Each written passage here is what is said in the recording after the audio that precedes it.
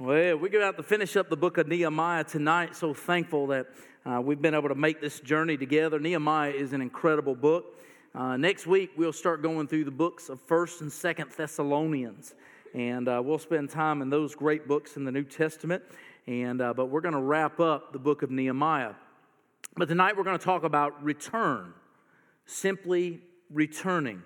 The problem is oftentimes we return to sin. We return to the old ways. We return to who we used to be. In fact, there's a scripture about that in 2 Peter chapter 2 and verse 2 when it simply says this, 2 Peter chapter 2 and verse 22. It says, "But it has happened unto them according to the true proverb. The dog is turned to his own vomit again, and the sow that is washed to her wallowing in the mire."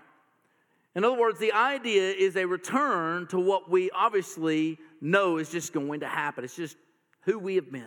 And you think about that. How many of you have dogs? Anybody have any dogs? All right. Let me ask you a question.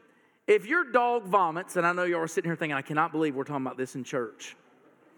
But if your dog vomits, what does the dog do? It starts licking it and eating it, right? And you're sitting there going, that is disgusting. And you're telling your dog not to do it. But guess what? That's the dog's nature, right? To return to his vomit. In other words, if he does it, he's going to eat it. That's just like a pig. You know what? It blows me away. I've seen these people, and they go to, and we used to have a lady in our first church, and every time I talked about pigs, she used to get mad at me, all right, because she had a pet pig. And I told her, I said, you probably gave that thing a buttermilk bath, didn't you? And you probably tried to put a bow around its ear. And you probably tried to put a ring in its snout. And you tried to do everything you could to make that pig look pretty. And I said, I guarantee you, every time it rained and it got muddy, what did your pig do? It rolled in the mud, didn't it? Because that's just the nature of a pig. The sad thing is he uses that analogy for us as human beings, that it is our nature to return to sin. How sad is that? And we've been talking about Nehemiah, and we've been talking about what a great job he's done. He's gone in there, he's rebuilt the walls, he's reestablished a spiritual atmosphere in the land of Israel. He's done some great and mighty things. He's really made things so much better in Israel. And sadly, he even got them to make a covenant with God that they were going to change a lot of the things that they had been doing. And now all of a sudden, guess what's going to happen? They're going to return to their sin. Isn't that sad? It is a vicious cycle that Israel went through. If you ever read the book of Judges, it is a vicious cycle of Israel returning their sin. God forgiving them when they repent of their sin. God restoring them and blessing them. And then they return to their sin again. And it's just a vicious cycle over and over. And a lot of times people will read the Old Testament and they'll read Israel and they go, man, that was a bunch of stupid people. Right? Every one of us have probably looked at that and said, man, that is a bunch of foolish people. It did no matter what God did. They just kept returning. Have you evaluated your own life? Have you noticed that you're kind of on a cycle too sometimes? And sometimes you return to your sin because the Bible says it happens. We go back to our human nature. The only way to defeat that human nature and to get away from sin is to be filled with the Spirit, to where we're listening to His words instead of our own words, so that we don't keep returning to our sin.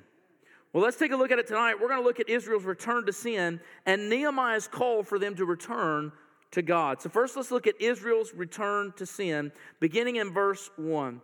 It says, on that day they read in the book of Moses in the audience of the people, and therein was found written that the Ammonite and the Moabite should not come into the congregation of God forever, because they met not the children of Israel with bread and with water, but hired Balaam against them, that he should curse them. Howbeit our God turned the curse into a blessing. Now it came to pass, when they had heard the law, that they separated from Israel all the mixed multitude. Now remember, we talked about this separation earlier. In fact, it was something that they had covenanted that they would not do. They would not return back to the people of other nations. Now, the reason why they would not return to the people of other nations, the reason why God refused and told them to stay away from intermingling with the other nations, was a religious purpose. He did not want them to draw them away from God, and that was his great fear. But not only that, he gave specific names to the Ammonites and the Moabites. Why? Because they hired Balaam to come and curse Israel. We know this story is found in Numbers chapters 22 through 24. It's a really unique story. How many of you ever heard of Balaam's donkey? Right? Now, here's the thing. If you've heard the story of Balaam's donkey, you realize that if God can use a donkey, he can use you, right? If he can make a donkey talk, he can make you talk.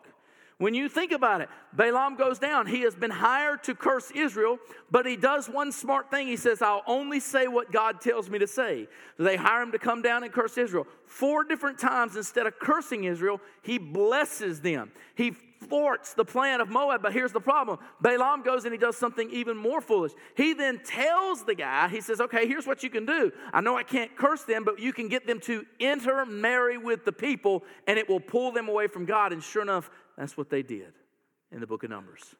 Israel fell for it. Even though Balaam had come down there and ended up blessing them, he ended up doing everything he could to curse them and cause them problems. But you go all the way back to Nehemiah chapter 10 and verse 28 through 30, and this is what they had made a covenant to do. In Nehemiah 10, begin verse 28, and the rest of the people, the priests, the Levites, the porters, the singers, the Nethinims, and all that had separated themselves from the people of the lands under the law of God, their wives, their sons, and their daughters, everyone having knowledge and having understanding, they clave to their brethren, their nobles, and entered into a curse and into an oath to walk in God's law, which was given by Moses, the servant of God, and to observe and do all the commandments of the Lord our God and his judgments and his statutes, and that we would not give our daughters unto the people of the land, nor take their daughters for our sons. They had entered into a curse. In other words, God, if we go against what we are covenanting to do, bring down devastation upon us.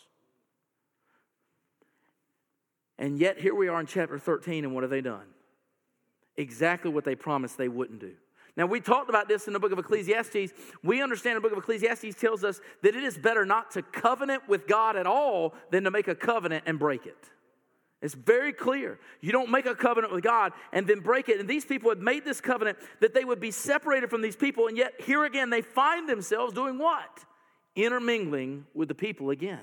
Well, look at verse 4. They go even further. It says, and before this, Eliashib the priest, having the oversight of the chamber of the house of our God, was allied unto Tobiah. And he had prepared for him a great chamber, where aforetime they laid the meat offerings, the frankincense, and the vessels, and the tithes of the corn, the new wine, and the oil, which was commanded to be given to the Levites, and the singers, and the porters, and the offerings of the priests. But in all this time was not I at Jerusalem, for in the 32nd year of Artaxerxes, king of Babylon, came I unto the king, and after certain days obtained I leave of the king. So in other words, Nehemiah is explaining to them, he says, now here's another thing you did wrong. In other words, you took the chambers that were reserved for the tithe offerings, many of the tithe offerings, and you replaced it, and you gave it to an enemy of the state. Remember, Tobiah was one of those that stood against Israel. He was one of those that was trying to torment them for rebuilding the walls. He was one of them that was trying to get them to disobey God. And now they've built him a place in God's house to dwell and to live. And they've cast out the things that were being offered to God in order to give an enemy a place to stay. And Nehemiah goes, I was innocent. I wasn't there. In fact, Nehemiah had left. He had gone away. It says for 24 years he had left them. For 24 years, he was gone. He thought he had left them in good charge, but once he left, guess what? The old saying is, when the cat's away, the mice will play. And when Nehemiah was gone, man, they jumped all over their sin. They returned to their old ways. They got away from their covenant, and they broke what they committed to God. And boy, were they going to pay for it. In verse 7, it says, and I came to Jerusalem, and understood the evil that Elisha did for Tobiah in preparing him a chamber in the courts of the house of God, and it grieved me sore. Therefore I cast forth all the household stuff of Tobiah out of the chamber. Then I commanded that they cleanse the chambers, and thither brought I again the vessels of the house of God with the meat offering and the frankincense. I love this. You know, you think about it, when Jesus went to the temple, what did he do? He flipped over tables, and he chased them out with a whip and a cords, and he turned over their money, and he went crazy in the temple. Why? Because they had turned his father's house into a den of thieves instead of a house of prayer. And he was very upset with them. Nehemiah did this before Jesus did. He walks in there and he finds this room and he sees all of Tobiah's stuff in there. And you could just imagine the joy he probably got out of it, because it was one of his enemies. He walks in, he finds the chair of Tobiah, and he just takes it out and he just tosses it. Yeah, y'all were ready for that, weren't you? Joe's like, I'm going to get hit with a chair in church. It's not WWE wrestling. We're good. But he did. He just grabbed the stuff and he just starts tossing it out of the temple. He's so excited. He's just throwing everything out. And he goes, now we need to cleanse this place. Now we got to get this place right. And now we got to return to bringing the offerings back to God, because you guys have taken God's house and you have defiled it. Man, could you imagine defiling God's house? Oh, we can do it. We can do it by having the wrong attitudes in God's house, can't we? We can be the defiled ones. This guy had no desire for God, had no love for God, had no love for Israel, wanted nothing but the worst things for them, and yet they're going to make him a place in the temple of God. They're going to give him residence there, and they're not going to be upset with it. And Nehemiah comes in, and what does he do? He starts throwing it out, and he's like, this is not going to happen, not on my watch. Not on my watch. Nehemiah, he wanted Israel to return and get back away from their sins. And that's where we come to the second part tonight. Nehemiah's call to return to God, beginning in verse 10. First thing he wanted them to do was to provide for God's house. He said, I perceived that the portions of the Levites had not been given them, for the Levites and the singers that did the work were fled, every one to his field. Then I contended with the rulers and said, why is the house of God forsaken? And I gathered them together and set them in their place. And they brought all Judah and the tithe and the corn and the new wine and the oil into the treasuries. And I made treasurers over the treasuries, Shelemiah the priest, and Zadok the scribe, and the Levites, and Pedaiah, and the next to them was Hanan the son of Zakur, the son of Mattaniah. And they were accounted faithful, and their office was to distribute unto their brethren. Remember me, O my God, concerning this, and wipe not out my good deeds that I have done for the house of my God and for the offices thereof. I mean, you think about it. The priesthood basically left the temple because they weren't taken care of. They had to leave. They had to go find another job. They had to go find a way to take care of their families because they weren't being provided for at the temple itself, because they took it all away and gave it to an enemy of the state. And Nehemiah says, this can't be. We got to return. We've got to get back to giving unto God as he deserves. Amen. You know, one of the most important ways for us to give unto God what he deserves is, number one, to simply give him what he asks for, but it's also to give him the absolute best. In the book of Malachi, chapter 1, beginning verse 6, he says, a son honoreth his father, and a servant his master. If then I be a father, where is mine honor? And if I be a master, where is my fear? Saith the Lord of hosts unto you. O priests that despise my name. And you say, wherein have we despised thy name? You offer polluted bread upon mine altar. And you say, wherein have we polluted thee? And that ye say, the table of the Lord is contemptible. And if ye offer the blind for sacrifice, is it not evil? And if you offer the lame and the sick, is it not evil? Offer it now unto the governor. Will he be pleased with thee, or accept thy person, saith the Lord of hosts? In other words, they just gave to God whatever they wanted. They gave to God the blind, the lame, the maimed. They gave to him even something they couldn't offer to their own governor, and yet they gave it to God. And it's funny, sometimes people, a lot of times, I don't know if you guys have ever seen this, where they kind of give something to the church. We had a thing one time where we were trying to redo our nursery in our first church. And we went in there and we had to tear down some walls and basically expand our nursery, because it seemed like something was in the water. Everybody was having babies. And so it was great. It was awesome. We were excited and looking forward to it. So we were like, we need to go out there and we need to make sure that we get some new beds and we need to get some new toys. And all of a sudden these people said, oh, well, we'll bring you what we have. All right, we'll give it a shot. All right. So what do we end up with? We end up with Barbies that are headless, baby dolls that are clothless, and beds that are broken. And I said, nope, not going to do it. Why? Why would we give that stuff to the church? Because here's the thing. What it is we wanted to clean out a closet in our house, and what better place to take it than the church, right? And that's what they did. And I'm sitting there, I'm going, man, if that's the best we have to offer, and then we're gonna bring all these babies in here, and we're gonna want them to play with all this stuff that's already torn up and messed up, what are we doing? That's not giving our best to God.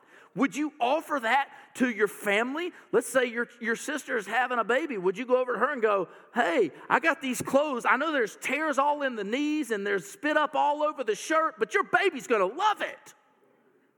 Right? We wouldn't do that to family. We wouldn't do that to friends.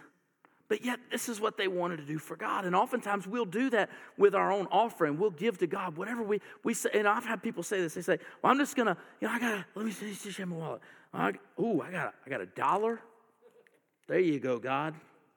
You should be happy with that, right? That's what I got. That's all I got. It's yours, Lord. You can have it all. But we know that's not what God asked for, is it? And oftentimes we just throw a little bit in there and we say, well, Lord, you ought to be happy that I even gave you something.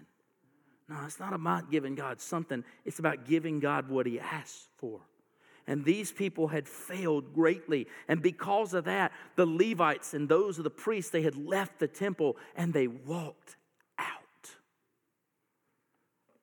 But he also wanted them to honor the Sabbath. Look at verse 15. In those days saw I in Judah some treading wine presses on the Sabbath and bringing in sheaves and lading asses as wine, also grapes and figs and all manner of burdens which they brought unto Jerusalem on the Sabbath day. And I testified against them in the day wherein they sold victuals. There dwelt men of Tyre also therein, which brought fish and all manner of ware and sold on the Sabbath unto the children of Judah and in Jerusalem. Then I contended with the nobles of Judah and said unto them, what evil thing is this that ye do, and profane the Sabbath day? Did not your fathers thus, and did not our God bring all this evil upon us and upon this city? Yet ye bring more wrath upon Israel by profaning the Sabbath. And it came to pass that when the gates of Jerusalem began to be dark before the Sabbath, I commanded that the gates should be shut and charged that they should not be opened till after the Sabbath. And some of my servants set I at the gates that there should be no burden be brought in on the Sabbath day. So the merchants and sellers of all the kind of ware lodged without Jerusalem once or twice.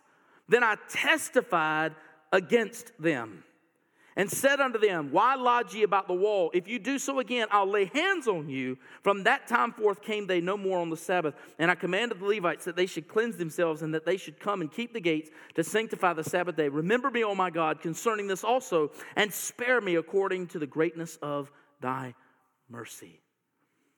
And you might say, well, why was the Sabbath so important? Well, you got to understand. Then in the time of Jeremiah was told that they would be what? Taken away for 70 years. Do you know one of the reasons why? Was because there were 70 Sabbaths they forsook. 70-year Sabbaths they had forsaken. And for every Sabbath they had forsaken, they would be 1 year in deportation. The Sabbath was that important to God. We need that day of rest. We need that time to give to God. We need that day. And when he talks about here, he says, I contended with them that they not sell, that they not buy, that they not bring in. He even shut up the gates. He did the very same thing he had done 24 years ago. He closed up the gates and he sat on the wall and he watched them line up and set up camp waiting for the Sabbath to pass to come in. And he goes, you do it again and I'm going to throw you in jail. Man, it only took him saying it one time for them to do what? They never lodged outside the city again because they thought he was serious. He wasn't messing around. But this is the same thing. When you go all the way back to Nehemiah chapter 10 and verse 31, look at the covenant they made. And if the people of the land bring ware or any victuals on the Sabbath day to sell, that we should not buy it of them on the Sabbath or on the holy day, and that we should leave the seventh year in the exaction of every debt. That was a part of their covenant. They promised God they wouldn't do it, and yet he finds them doing what? Returning to their sin. Not only that, but he talked about separating from the lost in verse 23. In those days also I saw the Jews that had married wives of Ashdod, of Ammon, and of Moab. And their children spake half in the speech of Ashdod, and could not speak in the Jews' language, but according to the language of each people. And I contended with them, and cursed them, and smote certain of them, and plucked off their hair, and made them swear by God, saying, Ye shall not give your daughters unto their sons, nor take daughters unto your sons, or for yourselves. Did not Solomon, king of Israel, sin by these things? Yet among many nations was there no king like him, who was beloved of his God, and God made him king over all Israel. Nevertheless, even him did outlandish women cause to sin. Shall we then hearken unto you to do all this great evil, to transgress against our God in marrying strange wives? And one of the sons of Joiada, the son of Elisha, the high priest, was son-in-law of Sanballat and Horonite. Therefore I chastise him from me. He was upset with them. They had done the very thing he talked about earlier. They had intermarried yet again. But look at how Nehemiah reacts. I'm going to tell you, I read this and I think to myself, how many times have you ever wanted to do this? All right, look at verse 25. I contended with them and cursed them and smote certain of them and plucked off their hair. Grab their hair and pull it out. I mean, he was mad. He was not messing around. I'm going to tell you what, I think they got the point when Nehemiah got mad, don't you? I mean, some of y'all are probably like, man, there's no way. You better believe it. Says it. He smote them. He slapped them right across the face. He wasn't messing around. He wanted to. Man, how many of you ever got slapped by your mama? Anybody ever get slapped by your mama? How many of you got slapped twice by your mama? Man, I learned my lesson the first time. I didn't do it again. Are you kidding me? Mama knocked me a week ahead in time. I lost a week. Man, I mean, he was making sure they got the message. I mean, pulling out hair, that just blew me away. He just grabbed some of them by the hair. He was not going to let up. He wanted to show them. And here's the thing. A lot of people look at this and say, why did Nehemiah get so mad? I want you to understand something. He was trying desperately to spare the people of God from the wrath of God by bringing the wrath on them. Do you understand? That's what church discipline is about. It's not so much that we're trying to get people and judge people and make them feel bad for their sin. What it is we're trying to warn you before the wrath of God falls on your sin, and we're trying to spare that from happening to you. That's what it's all about. You say, well, preacher, why do you preach on sin so much? Because I'm trying to spare you. I don't want God to smote you himself, because it will not be a slap. It may be putting you in the ground. God does not mess around, but he gives us the opportunity to get things right. Nehemiah wasn't playing around. He's like, guys, you got to get the picture. Don't do this any longer, because every time you do this, it keeps dragging us away from God. It keeps pulling us away from God Almighty, and God is not going to keep taking it. He's not going to let it stand. Not only that, but he wanted to cleanse the priesthood. Verse 29. Remember them, oh my God, because they have defiled the priesthood and the covenant of the priesthood and of the Levites. Thus cleansed I them from all the strangers and appointed the wards of the priests and the Levites, everyone in his business, and for the wood offering at times appointed, and for the first fruits, remember me, oh my God, for good. You need to understand that judgment begins at the house of God. Judgment begins at the house of God. I can tell you this, I take what God has called me to with a very serious conviction, because I understand that I will be judged more harshly than you. My Bible tells me, let not many of you desire to be teachers, for we will receive a stricter judgment. James 3:1. A stricter judgment. The priesthood had failed. They had fallen short. They had allowed these things to go on. And God was going to begin right there with the priesthood and challenging and desiring to change them. In fact, during the time of Malachi, he was a prophet that came not long after the time of Nehemiah. And he says this about the priests in Malachi 2. He says, and now, O ye priests, this commandment is for you. If you will not hear, if you will not lay it to heart, to give glory unto my name, saith the Lord of hosts, I will even send a curse upon you, and I will curse your blessings. Yea, I have cursed them already, because you do not lay it to heart. Behold, I'll corrupt your seed and spread dung on your faces, even the dung of your solemn feasts, and no one shall take you away with it. And you shall know that I've sent this commandment unto you, that my covenant might be with Levi, saith the Lord of hosts. My covenant was with him of life and peace, and I gave them to him for the fear wherewith he feared me and was afraid before my name. The law of truth was in his mouth, and iniquity was not found in his lips. He walked with me in peace and equity, and did turn many away from iniquity. For the priest's lips should keep knowledge, and they should seek the law at his mouth, for he is the messenger of the Lord of hosts. But ye are departed out of the way. Ye have caused many to stumble at the law. Ye have corrupted the covenant of Levi, saith the Lord of hosts. He first begins to tell the priest, this is who you were supposed to be. This is what you were supposed to teach the people. This is how you were supposed to lead them. But you corrupted it. You corrupted it. Nehemiah realized the corruption that went on in the priesthood, and he wanted to begin to change it there. You got to understand something. Preachers are not sinless either. We're not. We fall short too. And trust me when I say this, I understand God's judgment upon me, and I try so hard to make sure that when I fail, I repent immediately. Because I'm a man. I am just a man. But I understand that the judgment that God has is going to be on me is going to be far greater than anybody else. That's why I take very serious the Word of God, because I never want to preach anything aside from this, because that's what I'll be judged for.